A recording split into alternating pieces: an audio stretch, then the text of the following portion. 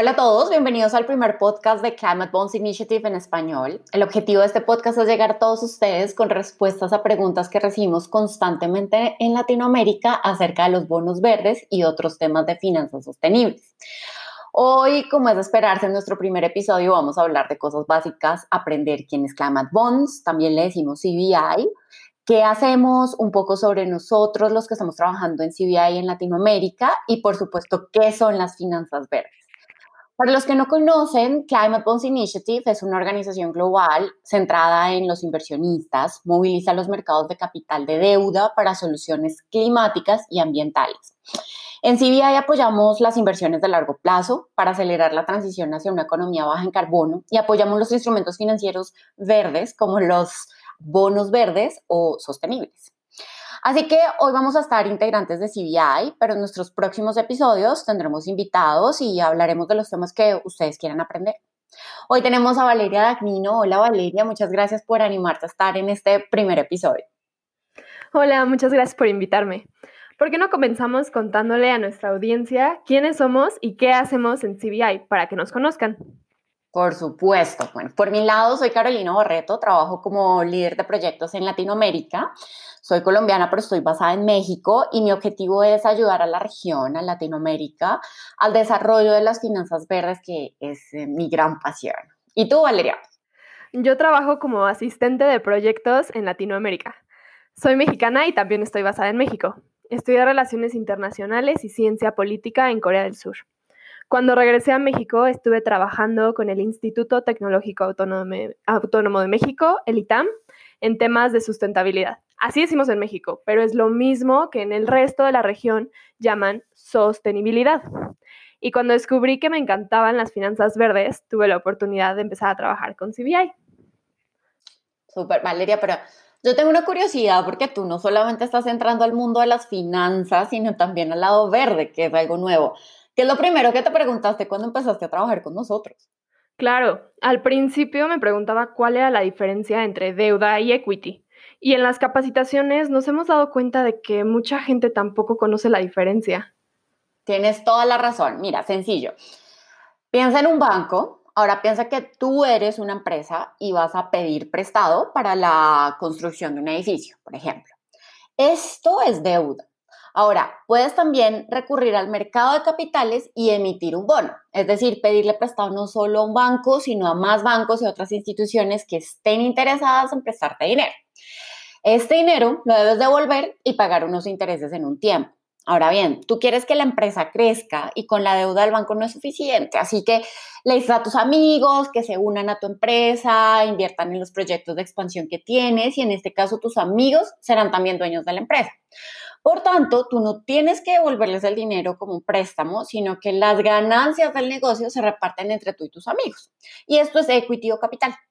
Comprendo, queda mucho más claro. Entonces un bono es diferente a equity. En el caso de equity, mis amigos, que ahora son socios de la empresa, recibirán ganancias de lo que genera la empresa. Y en el caso del bono, el capital final es devuelto a los inversores o al banco, ya que es deuda. Y cuando hablamos de bonos verdes, hablamos de deuda verde, ¿cierto? Exacto. Cuando hablamos de deuda verde, podemos hablar de bonos créditos, los cuales son iguales a los bonos vanilla o a los créditos tradicionales de los bancos. Lo único es que tus proyectos deben considerarse verdes. Entonces, por ejemplo, volvamos al edificio. Si tu construcción se considera sostenible porque cuentas con una certificación LEED o Casa Colombia o Ecocasa en México, con las cuales pruebas que hay menor consumo de energía, de agua o que los materiales de tu construcción son amigables con el medio ambiente, esto se considera un edificio verde. Y por tanto, puedes ir a pedir un crédito verde o emitir un bono verde para financiar tu construcción o la construcción de tu edificio que es verde. Ahora, es importante aclarar que cuando hablamos de verde, la mayoría de las veces estamos hablando de proyectos o actividades que ayudan a disminuir las emisiones de dióxido de carbono o de otros gases de efecto invernadero. También hablamos de proyectos de adaptación, como por ejemplo muros elevadizos para el aumento del nivel del mar o proyectos de conservación de los mares y la biodiversidad. Clarísimo. Entonces, los bonos verdes los podemos utilizar para proyectos de mitigación de emisiones, de gases de efecto invernadero o de adaptación al cambio climático. Ujú. Ahora, también hemos escuchado de los bonos sociales y sustentables. ¿Aquellos cómo se diferencian de los verdes? Mira, son súper parecidos. A estos bonos que nombraste los llamamos temáticos y lo importante es que tienes que contar qué vas a hacer con el dinero. Para el bono verde ya contaste que es para un edificio eficiente en energía y en agua. También puedes decir que es para financiar la conservación de los mares. Con el bono social puedes financiar, por ejemplo, programas de educación o de salud. Y el bono sostenible es una mezcla de los dos. Entonces, por ejemplo, la construcción de un hospital que beneficia a muchos ciudadanos y aparte es amigable con el medio ambiente por, no sé, el uso de energía solar, de paneles solares. Entonces son herramientas muy prácticas para dirigir el capital hacia acciones que ayuden a cumplir con el Acuerdo de París. ¿Y yo puedo ayudar al medio ambiente adquiriendo estos bonos? ¿O quiénes los compran? ¿Solamente pueden acceder a ellos los grandes inversionistas? Excelente pregunta. Pues mira, generalmente los inversionistas institucionales como los fondos de pensiones, Afores, Asset Managers, otros fondos de inversión son los que adquieren este tipo de bonos. Sin embargo, recuerda que el dinero que ellos manejan es tu dinero o el de tus papás. Entonces, lo que puedes y debes hacer es preguntar a tu fondo de pensión o a tu banco qué tipo de productos verdes o sostenibles ofrecen. Si no tienen, puedes comenzar a preguntar para que se desarrollen. Y de esta forma tú puedes invertir en un fondo verde o sostenible. Por ejemplo, muchas bolsas de valores ya cuentan con índices de sostenibilidad en los cuales puedes invertir. También hay índices de bonos verdes o ETFs. Esto ayudará a la diversificación de tu portafolio, así que ve y pregunta ya a tu asesor de inversión. Claro, todos deberíamos preguntar a nuestros bancos en qué se está invirtiendo nuestro dinero. Entonces, CBI ayuda a los inversionistas, pero ¿cuál es su rol frente al desarrollo de las finanzas verdes? Mira, cuando los inversionistas empezaron a querer invertir en proyectos que tuvieran un impacto positivo sin sacrificar retorno, digamos que surgieron esta clase de instrumentos como el bono verde. Sin embargo, se necesitaba claridad en qué es verde. Ahí CBI comenzó con el desarrollo de sus definiciones para el mercado financiero de qué se consideraba verde basado en lo que decía la ciencia. Esto es muy importante. Y así nace la taxonomía de CBI, que básicamente es una clasificación para entender qué es verde en diferentes sectores de la economía. Es como un diccionario. Hoy en día, esta taxonomía ya cuenta con una clasificación de 12 criterios de los sectores en que los bonos verdes pueden ser certificados, entre los cuales tenemos energía solar, bioenergía, forestal, transporte, construcción, agua, residuos, entre otros. Carolina, pero cuando yo me voy a la página de Climate Bonds, puedo ver que también hay criterios disponibles próximamente, como son agricultura, transporte de carga marítima, hidroeléctricas. ¿Qué pasa con estas?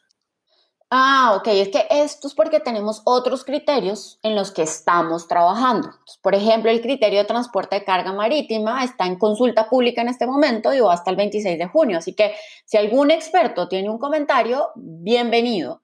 Y esos criterios eventualmente aparecerán como los criterios disponibles para certificación de los bonos verdes, es decir, una vez tú seas una empresa de transporte de carga marítima, tú puedes certificarte bajo estos criterios.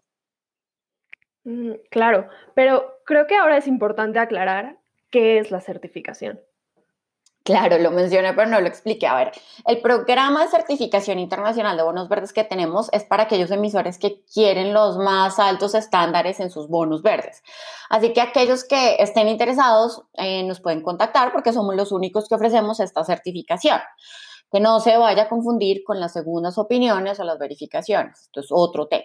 También hacemos capacitaciones sobre estos temas, ya que es un tema bastante nuevo en la región y es importante aclarar cualquier duda o mito. Damos asesorías y tenemos un programa de socios CBI, quienes tienen acceso a la base de datos de los bonos y créditos verdes para el análisis. Esto está súper interesante, porque la certificación ayuda a evitar el greenwashing. Pero, a ver, danos más detalles. ¿Qué nos dicen estas bases de datos? ¿Cuántos bonos verdes se han emitido globalmente? Y en total, ¿cuánto se ha emitido? ¿Cuánto llevamos acumulado? Claro, por ejemplo, en nuestra base teníamos más de 2.000 bonos y 829.000 millones de dólares acumulados en emisiones hasta abril. Ya estamos llegando casi al billón de dólares. En abril, por ejemplo, vimos emisiones totales de 16.000 millones de dólares, el mejor mes hasta el momento en 2020. Vamos a ver cómo le fue a mayo.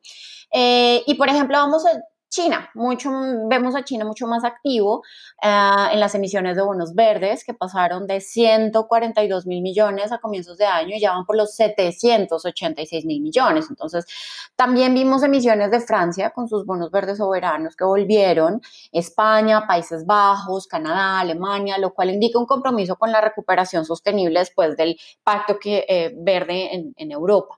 Un caso interesante fue Iberdrola, quien emitió a comienzos de abril en plena crisis de pandemia y tuvo una demanda de más de 11 veces el monto emitido. Otro interesante fue Madrid como gobierno local. Lo vimos debutar en el mercado de bonos verdes a finales de abril con una demanda de 6 veces el monto original y alrededor de 170 inversionistas interesados en estos bonos. Bueno, podemos ver que los bonos verdes han tenido grandes resultados. ¿Y estas emisiones qué sectores financian? Pues mira, varía mucho. Por ejemplo, proyectos en energía renovable, específicamente solar y eólico, transporte, como, no sé, metros, trenes ligeros, sistemas de buses públicos eléctricos, construcción sostenible, agua.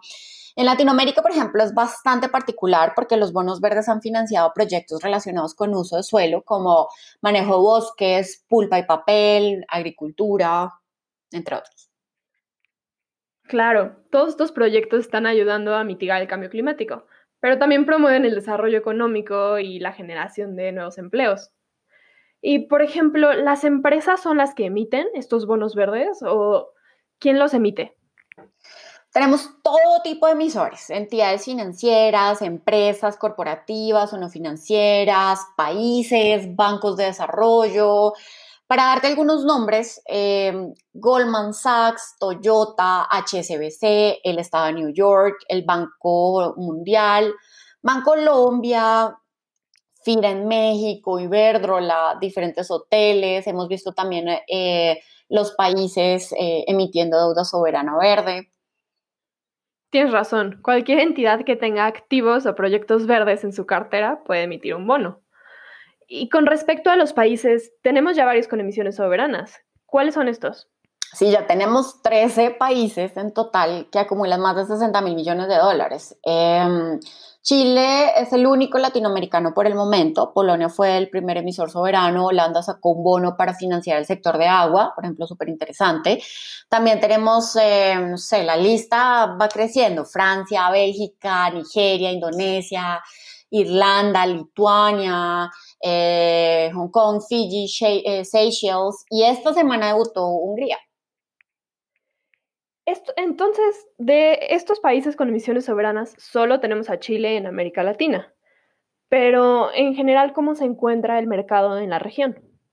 Pues muy bien, ¿sabes? Hemos visto un crecimiento sustancial en los últimos 2 años, donde los países como Brasil y México lideraban en las emisiones, iban de primeras en la carrera. Sin embargo, estamos viendo el surgimiento de Chile, quien ya está como número 1 en monto de emisiones después de su exitosa emisión de bonos verdes soberanos, que ya ronda más de los 6.000 millones de dólares.